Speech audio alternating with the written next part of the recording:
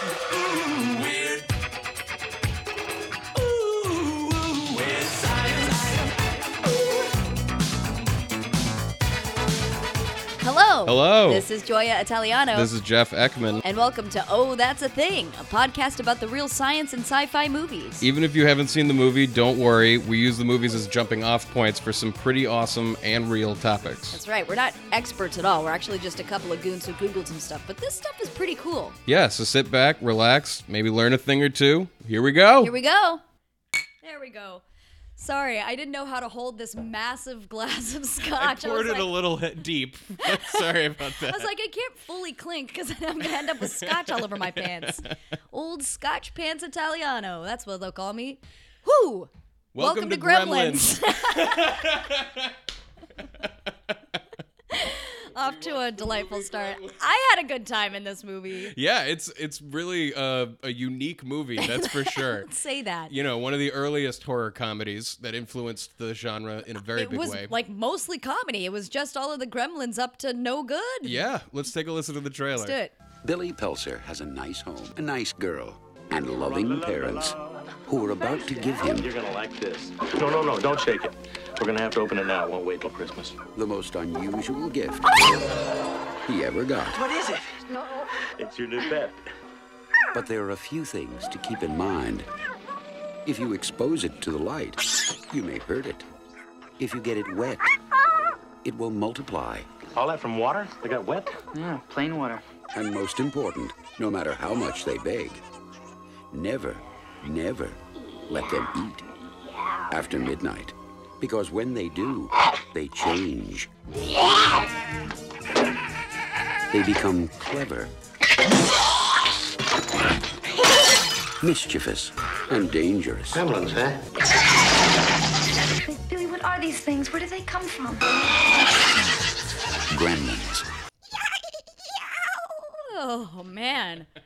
What was that old-timey, like, vaudeville music? Like, Do do do do do do do do do do. I love it. holy smokes. I really enjoyed that in the trailer. Sorry, guys. Yeah. 1984, very good year. Yeah, Very good written year. by Chris Columbus, who also wrote The Goonies, but also directed Home Alone and Mrs. Doubtfire, as well as a ton of other stuff. Right. He never ceases to amaze. Yep. But the director was Joe Dante, who did Piranha, which we have done, Inner Space, and as we mentioned in that Piranha episode, The Burbs. The Burbs, The starring Burbs. T. Hanks. Yep. Wow, a lot of Universal Studios backlot in this movie, eh? Oh, definitely. I love that. Yeah, because it takes place in the winter, but it's clearly shot in LA with like fake snow. Yeah, totally. Just like getting in the actor's eyes, you're like, that snow's never melted in your beautiful hair there. Okay, couple of things to note, because Steven Spielberg produced this, yes? Mm-hmm. So on seeing the first cut, one of the studio notes was that there were too many gremlins in the movie. Too many of them. And so Spielberg suggested cutting them all out and calling the film People. Because he's a clever guy. He's a snark. Is this what you want me to do, you Yeah. motherfucking And we just network watch it. executives? People. But also, yeah, really too many gremlins in the movie called Gremlins? Yeah. Oh, boy. It's called Jaws. Does it have Right. teeth? Nah. There's too many teeth in the movie. Yeah, too many teeth. When the movie was made, there was obviously no CGI, so the animatronics for the Gremlins cost between $30,000 to $40,000. So, like, when everybody would leave the lot for the day, the security would have everybody open up the trunks of their cars to make sure that they weren't smuggling Gremlins. Oh my god, what were they gonna sell a gremlin for? No. Like, I get that it And like, costs a there'd lot, be no but- paper trail back to you. Yeah. It just shows up. I don't know, but 30 G's for one of the little fucking animatronic gremlins. Well, I had read that like an earlier attempt used monkeys. Yeah, spider monkeys. Yeah, and then they abandoned it because the test monkey panicked when it was made to wear the gremlin head. Well, yeah, Of 'cause, course. Oh my God. Not only is it like heavy and dark, it probably stinks like latex inside. Just terrible. Monkey doesn't know what the fuck is going on. Yeah, the monkey went all crazy, and then Joe Dante was like, "So puppets?" So $30,000 puppets. Yeah, much better. Much better choice. So this movie was PG, but Yeah. because of the response to this and Indiana Jones, The Temple of Doom, which came out the same year, Spielberg suggested to the MPAA that they change their rating system, and very quickly they created PG-13 right after this movie. Aha. And then the first PG-13 movie was Red Dawn, which I think should have been rated R. There's a lot of riddling with bullets happening in that movie. Yeah. Ooh, we should do Red Dawn at some point. Definitely. Side note, Hold us accountable, guys. Yes, please do. So the term gremlin was originally coined in the 20s. You'll get into like the deep history. Yeah, right? I'm going to talk about the gremlins in the machine. Yeah, totally. But the term was popularized by Roald Dahl because he had this story called Gremlin Lore, and it was about these mischievous, fictitious elves that were said to cause unexplained damage to Royal Air Force planes. And incidentally, the story was commissioned by Walt Disney, but was never made. Huh. Could you imagine like an animated Gremlin? I Gremlin can see movie? that. Yeah, I could totally see that. I was like, could you see? Yes, Yeah, can you imagine? Could you ever imagine it? Absolutely. It's as imaginable as, some like fuck-face gremlins that are just boozing all day. Yeah. Just causing ruckus. Everybody's going to the bar. Well, Howie Mandel was the voice of Gizmo. That's right. And which blew my fucking mind. Mm-hmm. But the rest of the gremlins are voiced by a few different people, but mostly by Michael Winslow from the Police Academy movies. He was Winslow, the dude who could make all the noises, like the. Right, I mean, I right. can't make them right now, Yeah. but. And I like the idea. It's like kind of like to do that on an audio podcast. To like if we were to play a clip of him doing his thing, it would just sound like machines.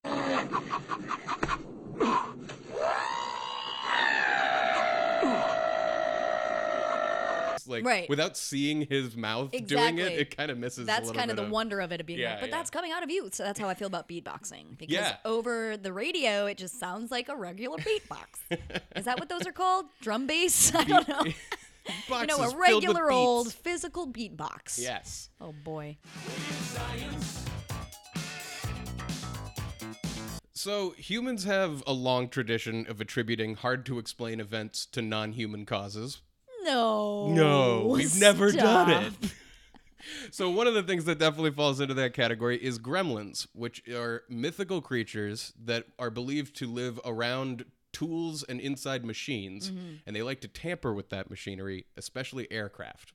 Okay. All right. Because that's where it mostly originates from, like pilots being like, is everything going haywire? After World War I and into World War II. And I feel like the term is kind of related to Murphy's Law in a way, where it's like, it's what gets blamed when things go wrong. These days, people tend to, if their cell phone is going on the fritz, they say it's because Mercury is in retrograde. Yeah, we that's- do this all the time. It's the modern one. Yeah. I didn't think about that. Many of my yoga classes have been like, you guys feel Mercury? Yeah.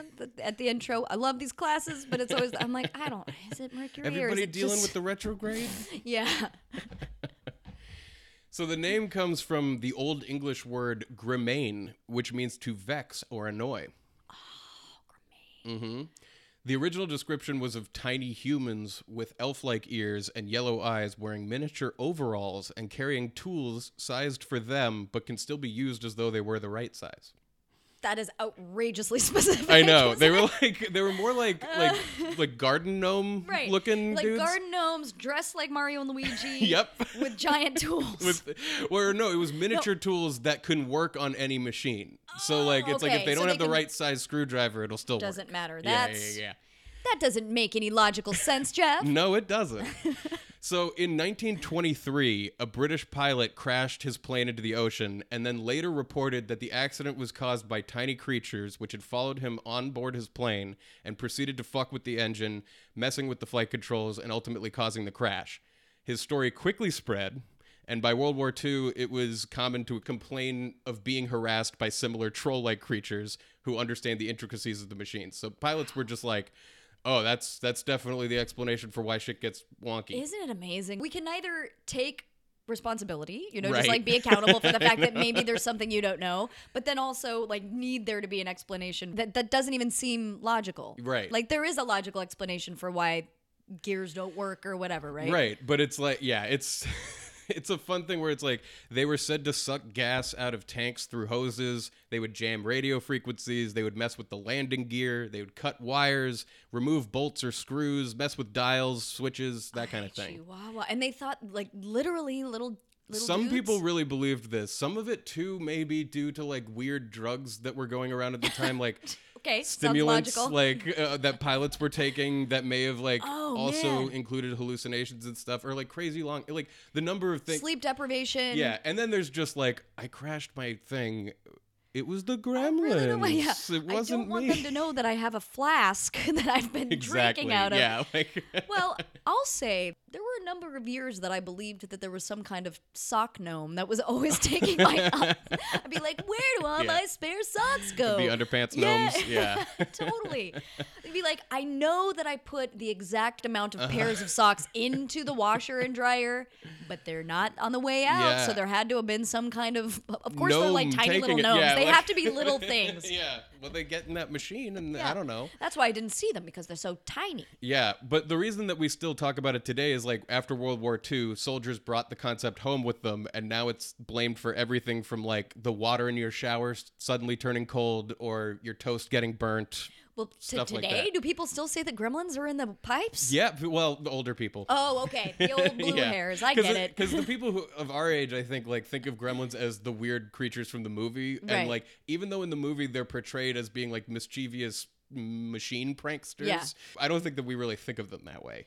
No, we think about them as booze hounds. As just like booze I mean, hounds. honestly, I started tracking. I wish I would have tracked the exact amount of minutes that I was like, it is just them drinking copious amounts of booze, because that's like, it was funny to see There these was like a little lot of it. creatures being like, And then they like get on the Being fan and like they're shithoused. woo woo woo, just like frat house. Yeah, exactly. They go on there had to have been a record spinning scene, right? Did somebody jump onto a record? I thought it was a fan, like a ceiling fan, Right, but okay. maybe it could have It's easily like been a record. somebody was spinning around. Easily could have been a record. It might have actually been a record. But Makes sense. There were so many parties happening. Fuck. so there was a British ditty that I found from World War II era. A ditty, you say? Yes, a ditty. So first of all, just for your information, Spitfires and Mosquitoes were types of planes, and the PRU, or PRU, was a unit that had experienced the Gremlins. Okay. Prove. So this is the tale of the Gremlins as told by the PRU at Benson and Wick in St. Eval, and believe me, you slobs, it's true. Oh. When you're 7 miles up in the heavens, that's a hell of a lonely spot. And it's 50 degrees below zero, which isn't exactly hot. Not at all. Thank you. When you're frozen blue like your Spitfire and you're scared of mosquito pink. When you're thousands of miles from nowhere and there's nothing below but the drink. It's then that you'll see the gremlins, green and gamboge and gold, male and female and neuter, gremlins both young and old. It's no good trying to dodge them. The lessons you learnt on the link won't help you evade a gremlin, though you boost and you dive and you jink. White ones will wiggle your wingtips. Male ones will muddle your maps. Green ones will guzzle your glycol. Females will flutter your flaps. Pink ones will perch on your perspex and dance pirouettes on your prop. There's a spherical middle-aged gremlin who will spin on your stick like a top. Oh, God. They'll freeze up your crammer shutters. They'll bite through your aileron wires. I don't know what those are. They'll bend and they'll break and they'll batter. They'll insert toasting forks into your tires. I blew that one. And that is the tale of the Gremlins as told by the PRU. Pretty ruddy unlikely to many, but a fact nonetheless to a few. Wow. I mean, So I'm that was like- picturing this gremlin family. There's Yeah. I guess this was like posted around at like air bases, like on the walls Wow. and stuff.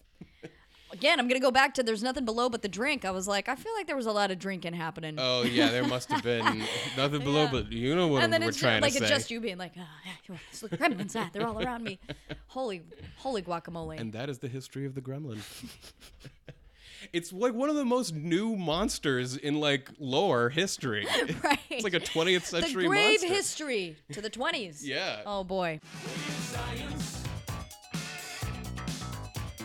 So one of the big things about the gremlins in this film is that they sing, right? They Mm-hmm. sing beautiful songs. What's the purpose of that? Do you recall? For fun. Right. It just 'Cause adds to they're- their humanity, right? Their humanity, their mischievousness. Yeah. Like, nobody likes hearing somebody sing at night. Like I don't know why it's such a thing. Shut up, you gremlins. Anyway, so I was looking into other animals that sing. So biologists define song in the animal kingdom as a sound made by an animal during its breeding season to attract a mate and or defend a territory. Oh. Yeah. Yeah, it's pretty fucking cool. I mean, that's the best definition of human songs I've ever heard. Yeah. So Totally. You swoon to somebody like, hey, come fly. It's always, with me. yeah, Let's come fly. fly away. Because you want to go to the bone zone. We get it. Yeah, I mean, we're constantly in heat. We are in a perpetual state of what, Yeah. what the fuck is it? The mating season. Yeah. What's it called when Yeah. people are mating all the time? Well, up until this point, only human songbirds, parrots, and hummingbirds have been thought capable of vocal learning. But it turns out, whether it's vocal learning or not, there's plenty of other species that actually do sing. So let's start with the Pacific chorus frog, also called the Pacific tree frog. These guys live along the west coast from Canada through Mexico, and they sing to attract mates, but they also can sing about the weather and to mark their territory and that sort of thing. They sing about the weather? Yeah, I don't know if it's about like it's a beautiful day, Yeah. or The if, wind if that maybe came they're, blowing. or if they, or perhaps they're singing changes based on the weather. I'm not sure. Okay. We'll follow up on that. Yeah. But their croaking sounds and songs are often featured in movies. I'm thinking the fucking Budweisers, right? These guys are singing. Yeah. It is a vocalization of sorts, right? Yeah, totally. Then we move on. Also pretty simplistic in its singing is the toadfish. Now, the male toadfish's song is described as a hum, and it's used to lure females to his nest. It's not as complex as what you hear mammals and birds doing, but, you know, the part of the nervous system that generates sounds are easiest to study in these fish, probably because it's so, you know, it's so simplistic. So this is a toadfish. Are those fart vocalizations? I mean, it's the fart hums of the toadfish. Episode title. Yeah.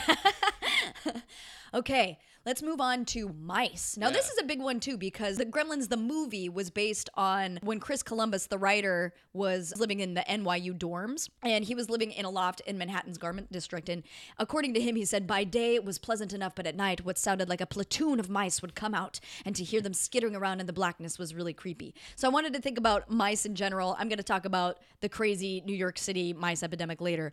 But it was interesting to hear that mice also sing, and they are apparently also able to learn vocalizations from hearing other mice, which is fucking nuts. So yeah, the New Public Library of Science study looked at the ultrasonic sounds that male mice make when they're wooing a female, and they found that the mice's vocalizations contain some features similar to those of birds who are able to learn songs.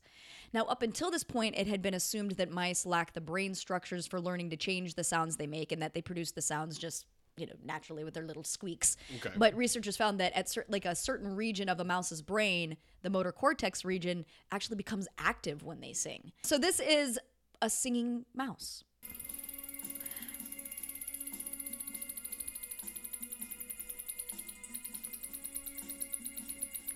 I like the sexy music in the background. The beat that they're giving Yeah. him.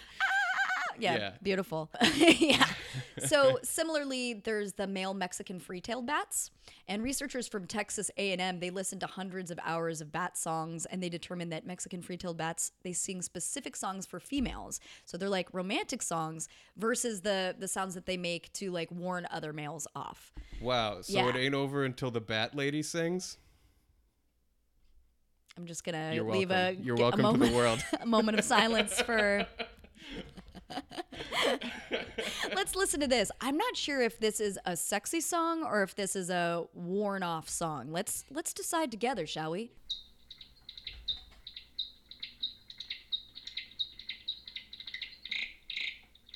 Ooh. Oh, it's getting a little. I don't know. What do you think? Is it, what are the two options? Wanting to bone zone or wanting to warn males off? Oh. Because at first it sounds like smooth, like Did it go up? Because it kind of like, it Yeah. continuously speeds, but Yeah. maybe it's like the devil's tone. it sounded a little warny when it started getting like Yeah. so I But don't maybe know. that was a horny instead of warny. Walked right into that. Okay, let's get into the last three I have are whales. Now I knew I'd like heard through the grapevine that whales make sounds, Yeah. but it was Star Trek interesting. 4. It's such a weird story where Right. they get like these space whales and they have to like teleport whales from Earth. They have to like go back in time to get whales because like the whales Okay, are okay, extinct. okay. All right. Let's start with humpback whales. So these guys are known to sing primarily to attract mates, but recent research suggests that they also seem to communicate locations. What's crazy is I don't know how, so let me just put that out there.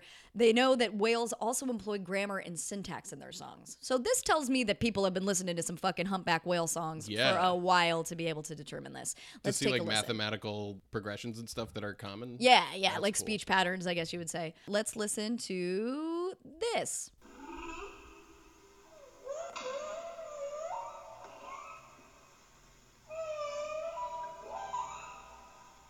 Sounds a little bit like the T-1000. That's always my point of reference. So that's the old humpback whales. Cool, Yeah, right? Very cool. Very beautiful. Very yeah. haunting. So then there's the killer whales or the orcas. Now these guys are the largest members of the dolphin family, which I always have to remind myself of because I'm always like, they're whales. I don't associate them with dolphins, but yeah. So they use one of the most sophisticated ultrasonic sound systems as a way of communication. Not only do they have regional dialects, which produce slight variations in sound depending on their geographic distribution, but each animal has 2 distinct call signs. So this advanced ability to communicate is most likely because they're extremely social animals that, they travel in pods of up to, from like 30 to 150 orcas at a time. So let's listen to those guys. Whoa.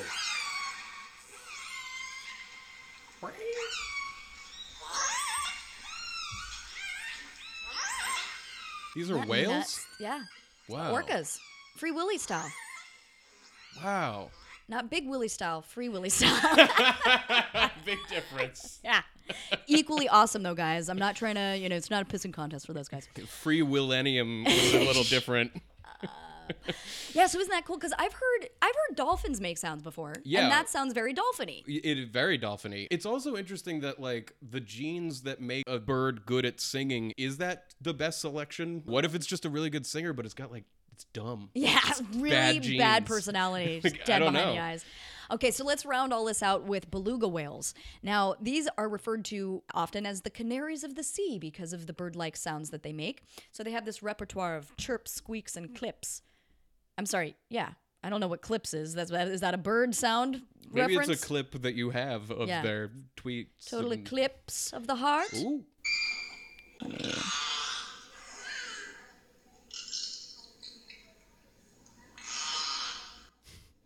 Everything sounds like a fart to me. Get your mind out of the gutter, Jeff. My head out of my ass. Yeah.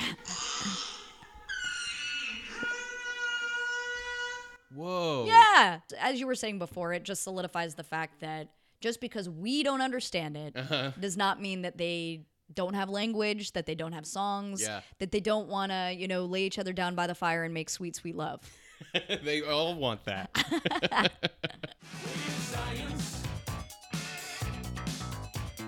So you drop some water on a gremlin, and a new gremlin pops out. All right. And I wanted to look into asexual reproduction in like multicellular organisms because we all know that like a single-celled organism is going to reproduce by dividing in half. It's kind of a cloning type of thing. And we have cell division ourselves. We just do it after sex happens, like Sex has to happen. it happens and then the fertilized egg will start actually dividing. So it's all related. But there's a bunch of different types of asexual reproduction, and I'm focusing on a type that's called fragmentation. Fragmentation is where a new organism grows from a fragment of the parent. Okay. So each fragment develops into a mature, fully grown individual, and examples of this include planarians, which is a type of flatworm, annelid worms, and starfish. Starfish reproduce this way. Right. Okay. A bunch of plants and fungi too. And in a way, as I mentioned, this is a type of cloning because each fragment is essentially a genetic clone of the original. Right. Because of this, organisms that reproduce this way are really vulnerable to a quickly changing environment. There's no like genetic diversity to if something new is introduced to their environment. Right. There's no actual evolution within that organism. Exactly. Or there's very little of it. Yeah, I think sure. that it can happen, like little mutations can happen during the cloning process, but very little compared to sexual reproduction. Okay. So I mentioned planarians, which is a crazy type of flatworm. I decided to look into the myth of can you cut a worm in half and have 2 worms? Now, most earthworms can regrow their tails if the tail is cut off, but the tail cannot regrow a head. Okay. So if you cut... So how do you know which side is which? Well, hopefully you would know which side is the head. You would Right. cut it. This is a terrible thing to do to a worm. Of but course, the point yeah. is, it can reproduce its tail, whereas the tail cannot grow into its own full organism. I was mostly just saying, you're like, you would hope that you would know. I'm like, I've never known which side is which on an earthworm.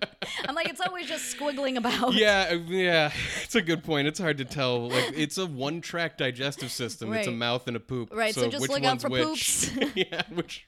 And then it's the opposite. That's Yeah, the head. Okay. That's the head. But so with the planarian flatworm, it can reform its entire body from slivers of itself just 1/300th of the original body size. Okay. So if you cut a flatworm in half, it can reform its entire body from both sides. Wow. Yeah. Interesting. And somehow, apparently, when it regrows its head after decapitation, it somehow keeps all of its old memories. And I don't know how they measured that. Yeah, and I didn't know flatworms had memories. Yeah, I know. But that was done in a study that was published in 2013, which all sounded legitimate. But Sure. I didn't No, look I into mean, the methodology of the study. Obviously, there's like science involved. And they probably like ran tests of certain patterns or behaviors that Yeah. the flatworm did. Yeah. So cutting an earthworm in two will not create two worms, but cutting a flatworm in two will. I need to see what a fucking flatworm looks like at Yeah. some point. As I dipped my toe into this research, I realized that there's so many interesting things about them, I'm gonna revisit it. But just as like a tidbit teaser, Yeah, the old tidbit teaser. apparently flatworms both reproduce asexually and sexually. Oh my god, they go both ways. And the sexual ones are hermaphrodites. So many ways. Also, if you cut their head in two lengthwise, like if you cut it down its head but Yeah. don't sever it from the body, Right. the thing can turn those two head fragments into two full heads. I just too much going on with this flatworm. A lot going on. Wow. There's so much more. I'll take it on in the future. Maybe we could do the movie Evolution with David Duchovny and Stifler from American Pie. My. 'Cause You have it's that is all an about- audacious claim.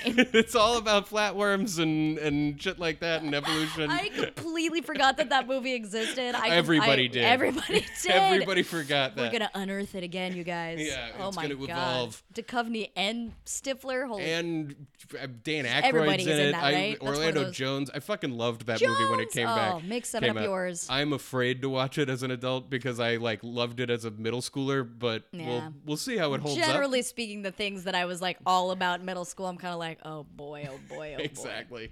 Ay, ay, ay. But maybe we'll learn more about the flatworm in that episode. Perfect.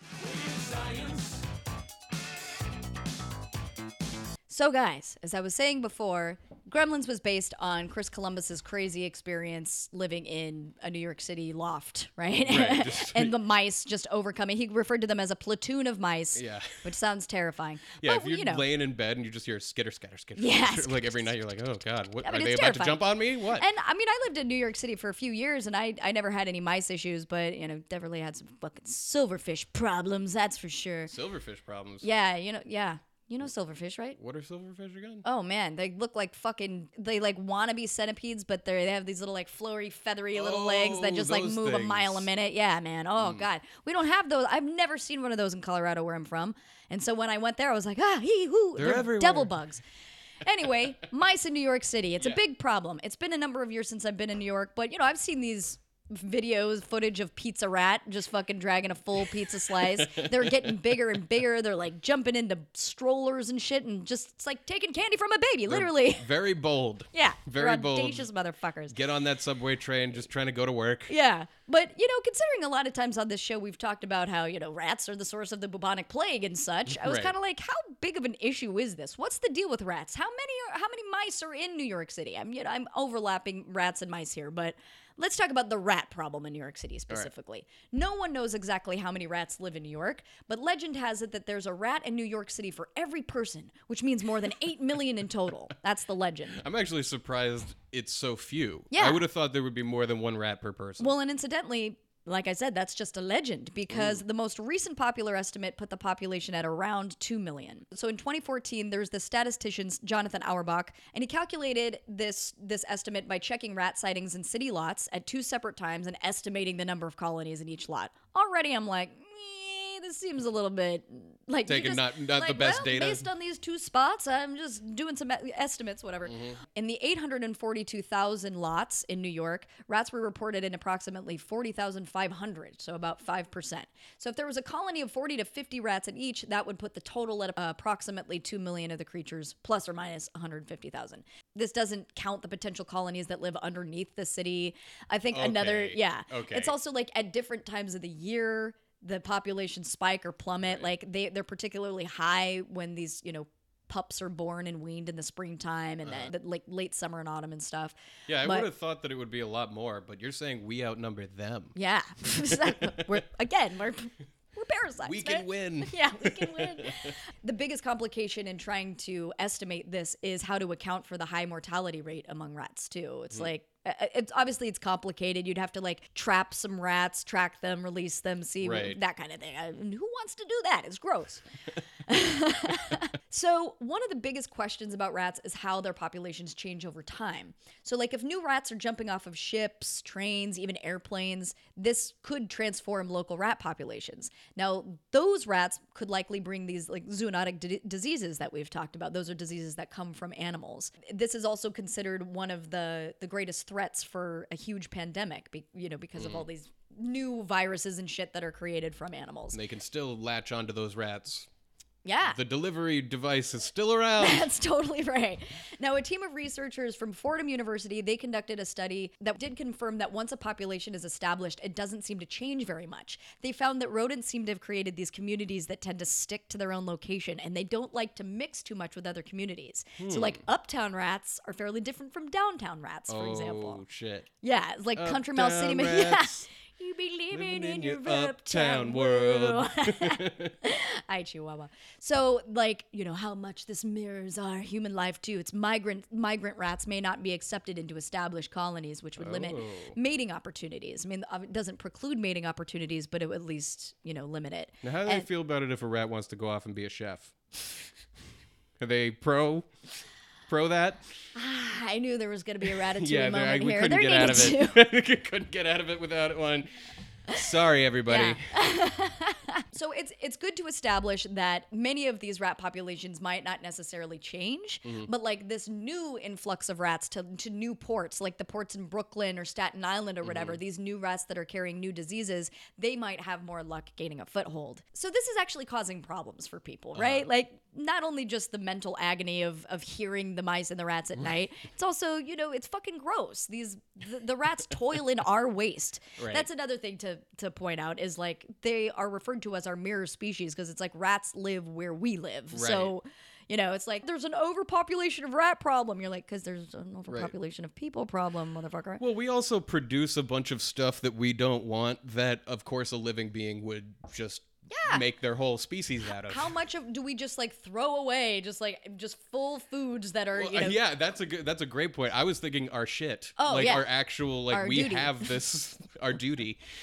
Like, but food too. Like there's just tons of excess waste that winds up being like on the outside of our society. Right. That, of course, there's a whole species. Of course. Exploiting it. Yeah. So New York City Mayor Bill de Blasio recently announced this like $32 million plan that with, incorporating several city agencies to try to reduce the population. So it's focusing on specific areas that I guess have been running out of control. But apparently like Grand Concourse area in the Bronx, Chinatown, East Village, Lower East Side, and then like Bushwick and Bedford-Stuyvesant and stuff.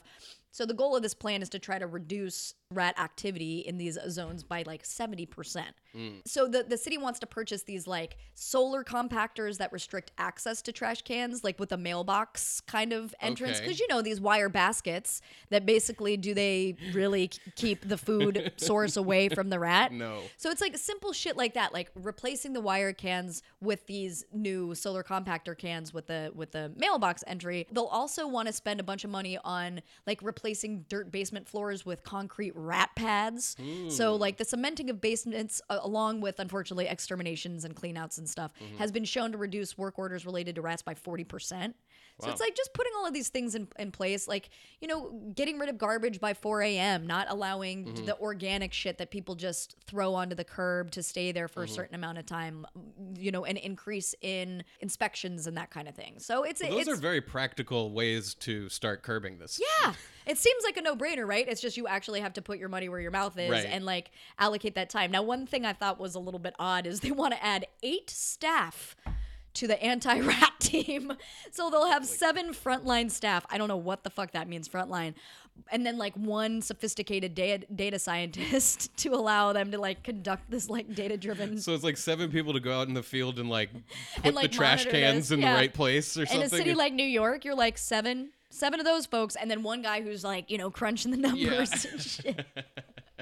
But overall, I was like, de Blasio, you did a good thing. Yeah. Did you see if there were anything about like things that stop them from being able to reproduce but don't actually kill the ones that are alive or anything like that? Yeah, I mean, unfortunately, because it's gotten so extreme, they're not like anti-extermination, but it's just... It seems like they're just trying to limit these rat populations. So if they have their access limited to food, if they have their access limited to, shelter, that's going to decrease the rat population. So it seems like a good way to like solve the problem from the ground up. Boy, but I it's hope like, we don't use those same methods on humans. right.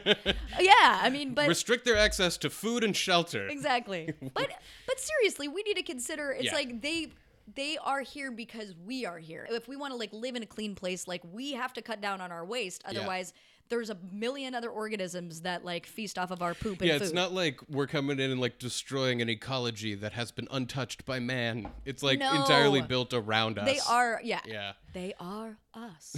We are the rats. The rats are us. So in the movie, the dad is an inventor. And he has many stupid inventions that don't really work. Although some of them were kind of like just ahead of their time. Like at one point he's inventing a shuffle machine, which For cards, right? Yeah, for like cards, and like every casino in Vegas now has like tons of Oh, shuffle yeah. machines. So, and God, that's happened imagine over the last 10 years. So much. What's it called when your hands are all fucked up? Oh, carpal Arthritis? tunnel. Oh, yeah. Yeah, like repetitive stress injuries are being reduced for the dealers for not having to shuffle and stuff like that. Totally. So it's like he was building a thing that, yeah, he didn't get it to work right, but like totally a good invention. But anyway, one of his main things is called the Bathroom Buddy, which is basically a Swiss Army knife for the bathroom. You get a toothbrush and a razor and a comb, everything you Oh, need. okay, gotcha, You know, gotcha, and makes he's sense. got like toothpaste in there though, but it doesn't work. It squirts all over his face. Right. You know. Of course. But I looked into the Swiss Army knife and the history of it. And the idea came around in the 1880s when the Swiss Army decided that their soldiers needed a simple portable tool that they can use to repair their guns, open canned food, and generally cut stuff. Smart as fuck. Very smart. The world really didn't take notice until the 40s with World War II, where it like spread to America and we were like, these things. Oh, yeah, dude. The Swiss Army, which is famously neutral, is still a fairly Right, totally. large army. Yeah, it's like for being neutral, it's a pretty large army. I'm Because Swiss. they make all young men serve at least 260 days in military service, Mm-hmm. but anybody who objects to that can choose 390 days of civil service instead. Ah, Which okay. I think is an awesome idea. At least you have a choice, yeah. And then apparently soldiers in the Swiss Army can request to not use guns. But they're always given Swiss Army knives because that's not even considered a weapon. Right. I was going to say, I was like, those are fucking short-ass knives, man. Right, exactly. Since the early 1900s, there were 2 companies producing the knives.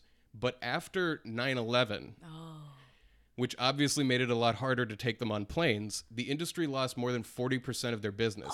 And it destroyed one of the companies to the point that in 2005, they consolidated and there's now only one manufacturer of Swiss Army knives. One? But so, like, the most modern Swiss Army knives have, like, USB drives and laser pointers and finger scanners and way. stuff. Yeah.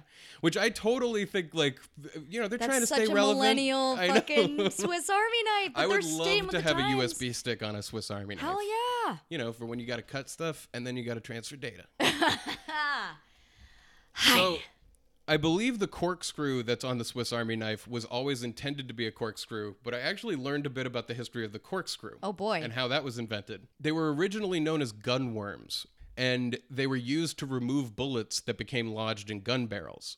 Oh, boy. Wine corks at the time were usually left partly sticking out of the bottle so just somebody pull it would out. physically pull it. but a lot of people pushed them in too far. Someone realized that gunworms work for getting stuck corks out, and the rest was history. Of course. But I guess a lot of soldiers ended up in a situations where they needed their gunworms in battle, and then they found that their family had borrowed them. He'll never need this. I know. Can you imagine that moment where it's like, my gun's jammed, where's my gunworm? And then you just like cut to the family, like opening a bottle of wine, like, this is the best invention. Jeff, I wanted to learn some stuff about animatronics, right? Because Oh, there's a boy. lot of animatronics in this movie. Yeah. $30,000 a gremlin. That's right. Little did I know that I was going to be strolling down a huge, deep, dark memory lane of Chuck E. Cheese. Fuck yes. It's not dark. I was Why did I really- say it's dark? Well, it's the best. Because they're creepy. I mean, they're creepy, but it's also just, oh man. It was an existential time. Oh, I'm so glad that Yeah. because with animatronics, it could go anywhere, but it has to go to Chuck It E. has Cheese. to go. I'm really glad. It has to go. We're children of the 80s and 90s. Yeah. This was our fucking bread and butter. I can't tell you how many birthday parties I had I was at gonna Chuck E. say Cheese. my 5th birthday party. If only Yeah. fifth, oh, I you remember that one, right. but Yeah. I'm sure it was more than that. Well, as like a lower middle class suburban kid, it was like that was the yeah. Got to get that pizza, get That- those video games. Totally get that gaming in. Well, anyway, so I don't know if you guys have recently heard that Chuck E. Cheese and the Pizza Time Players is actually breaking up. Where it's a new What? it's a new millennium, it's a new time. People are not as excited about The Pizza Beatlemania Time is Players. over. Yeah. The Pizza Time Mania. Yeah. But I'm sorry. I'm assuming that everybody knows who Chuck E. Cheese is, but maybe some of our worldwide fans don't Yeah, know. that's a good question. So Chuck E. Cheese was this like giant rat puppet guy with a New York accent originally. Back in the day, he had a New York accent, but he had this band of animatronic pals that like would sing and shake their mechanical little animatronic limbs on a stage in the middle of this cheesy, literally and figuratively Yeah. cheesy pizza restaurant where there's also arcade games. You're right? eating and a band of monsters comes right. out and animatronically plays Yeah. you. Terrible pizza. Happy then you birthday. get this, then you get this show. They sing to you. You got Chuck E. Cheese on the side being like, "Hey, oh, babidi beep boop boo." He's just like chatting along, and the rest is history. Hey, So- I'm walking over here. Let's go back to when this all began. There's a lot of crossing over. There's a lot of different players in this, and this really just opened my world to.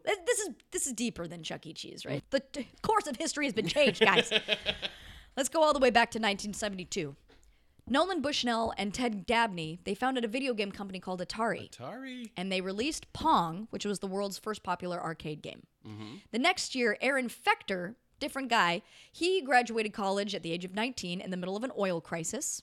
And he had this idea for a fuel-efficient car that he thought could revolutionize the auto industry. And then he founded an electronics company called Creative Engineering to try to manufacture this. This car was actually modeled after a go-kart, incidentally. Now, So it's an electric-powered car, like an early version. yeah, exactly. But yeah, an electric go-kart, exactly.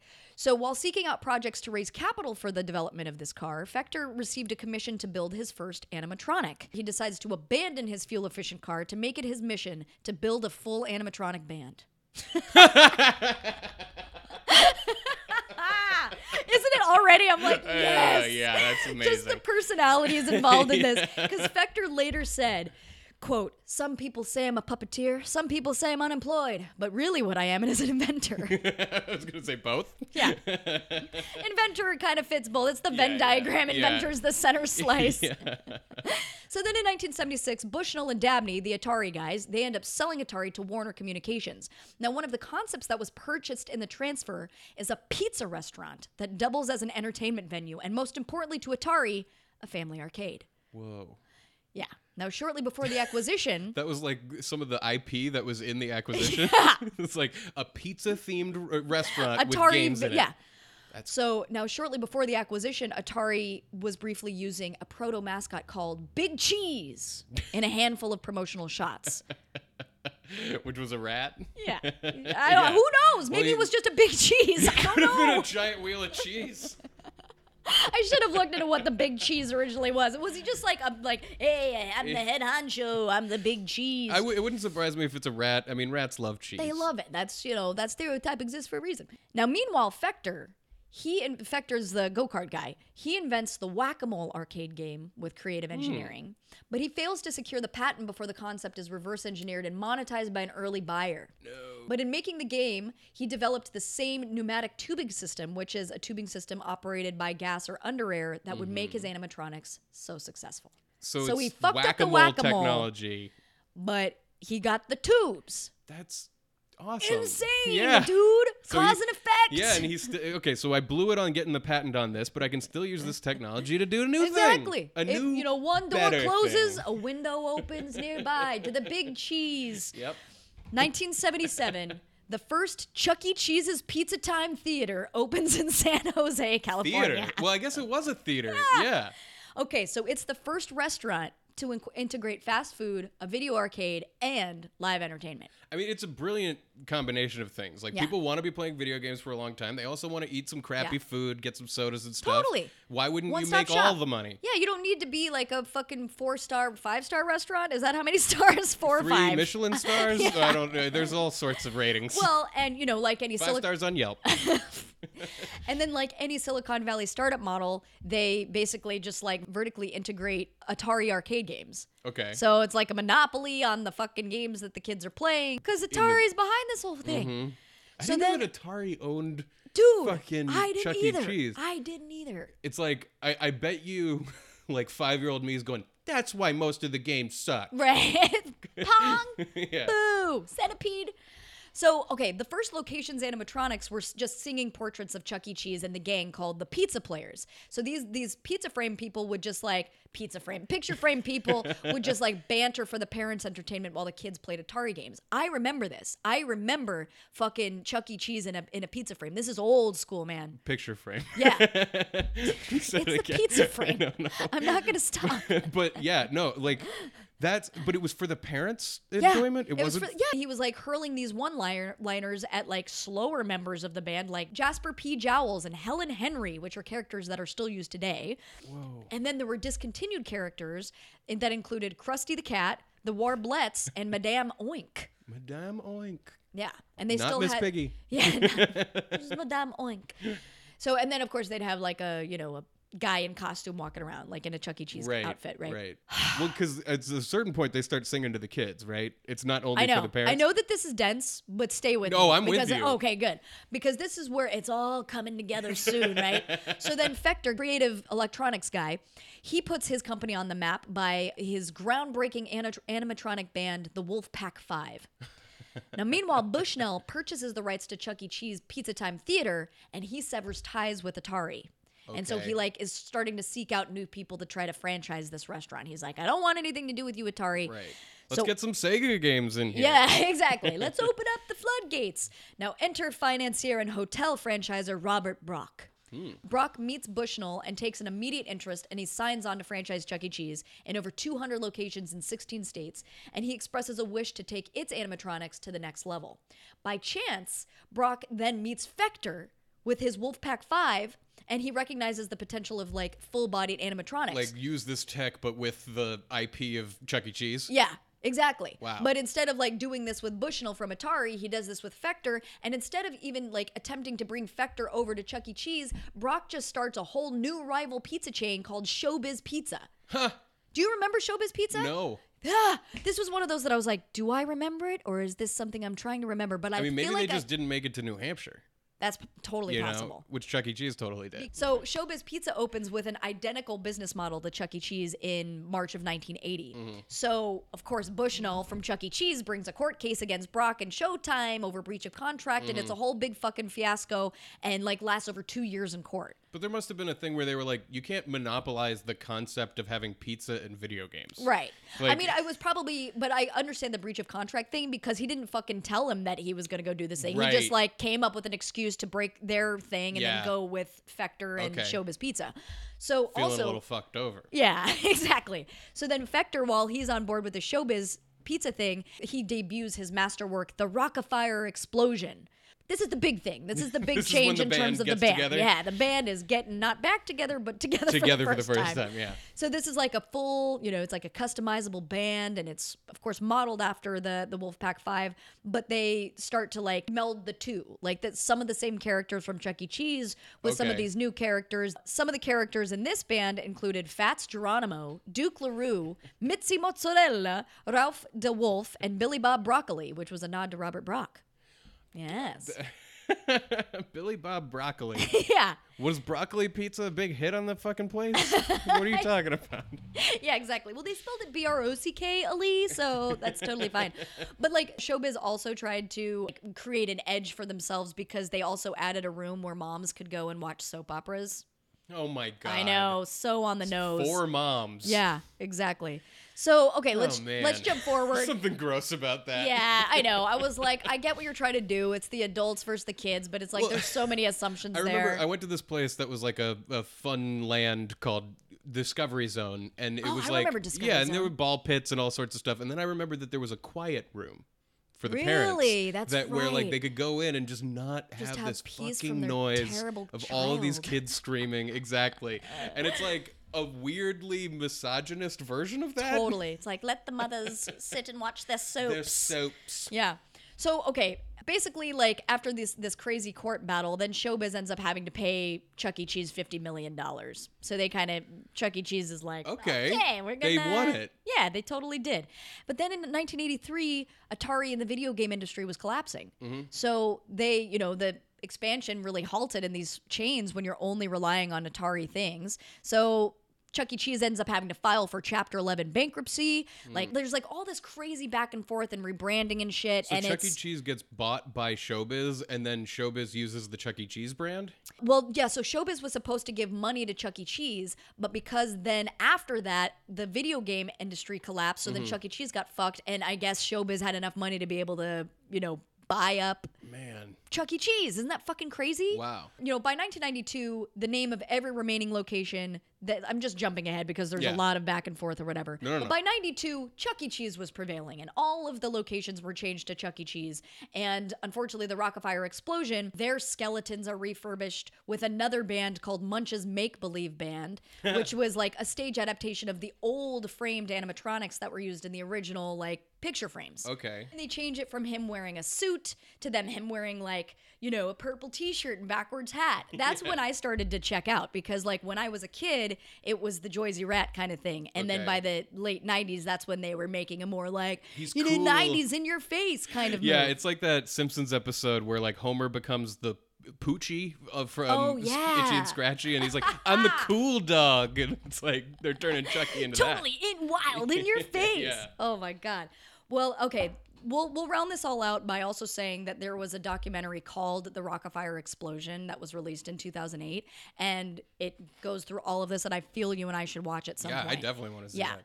But like then what's cool to remember too is a lot of these characters from the band have been like found and refurbished, and there's like YouTube videos of people reprogramming them to sing, Oh. like Bubba Sparks' Miss New Booty on YouTube. There's like that went viral and stuff. So it's an opportunity to introduce like a whole new generation to this band. And I think we're also living in this crazy nostalgia time where, yeah, of course, kids of today are not pleased by animatronics. Like they have way too high of expectations for their entertainment. But for us, we're like, no, man, I fucking love those little Uncanny Valley machines. Have you heard of the game Five Nights at Freddy's? Yeah. Yeah, this is a That's really terrifying game. It's a game about like a haunted group of animatronics, right? Yeah, it's about like you play as like a security officer that's supposed to spend the night at this place called like Freddy's Pizza or Yeah. something where like Freddy is basically It's like Chuck E. Chuck E., Cheese. right. But all of the animatronics are like old and kind of like half of their eyes don't work and stuff, and then they come alive at night and you have to like be monitoring them and seeing where they move, and it's a terrifying game to play. Right. But what's cool about it is because like that game was popularized by like PewDiePie and shit. And so it Oh, basically yeah? like introduced a whole new generation to not specifically Chuck E. Cheese, but that concept. And then Mm-hmm. in coupling with all of the, the viral YouTube videos and shit, it's like, hey, we actually like this concept. Yeah. This is pretty cool. But these days they've announced that obviously the band is breaking up, and they have like CG Chuck E. Cheese. Are they going solo? Running around.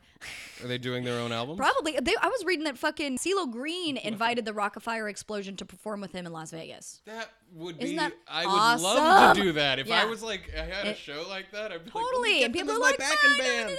It's very, it's very a moment in time, especially for our generation. You could totally understand why be like, let's bring these motherfuckers back. But Well, Dave and Buster's is still around, and they have arcades and food, but what they don't have is the fucking animatronics, and they That's gotta right. bring it back. I know. I'm gonna call Dave. Tell him, get Buster on the line, because I got an idea. Did you have any favorite lines? I did not have any favorite lines. I had when the guy is like, with Mogwai comes great responsibility. I was like, not great power, but with Mogwai.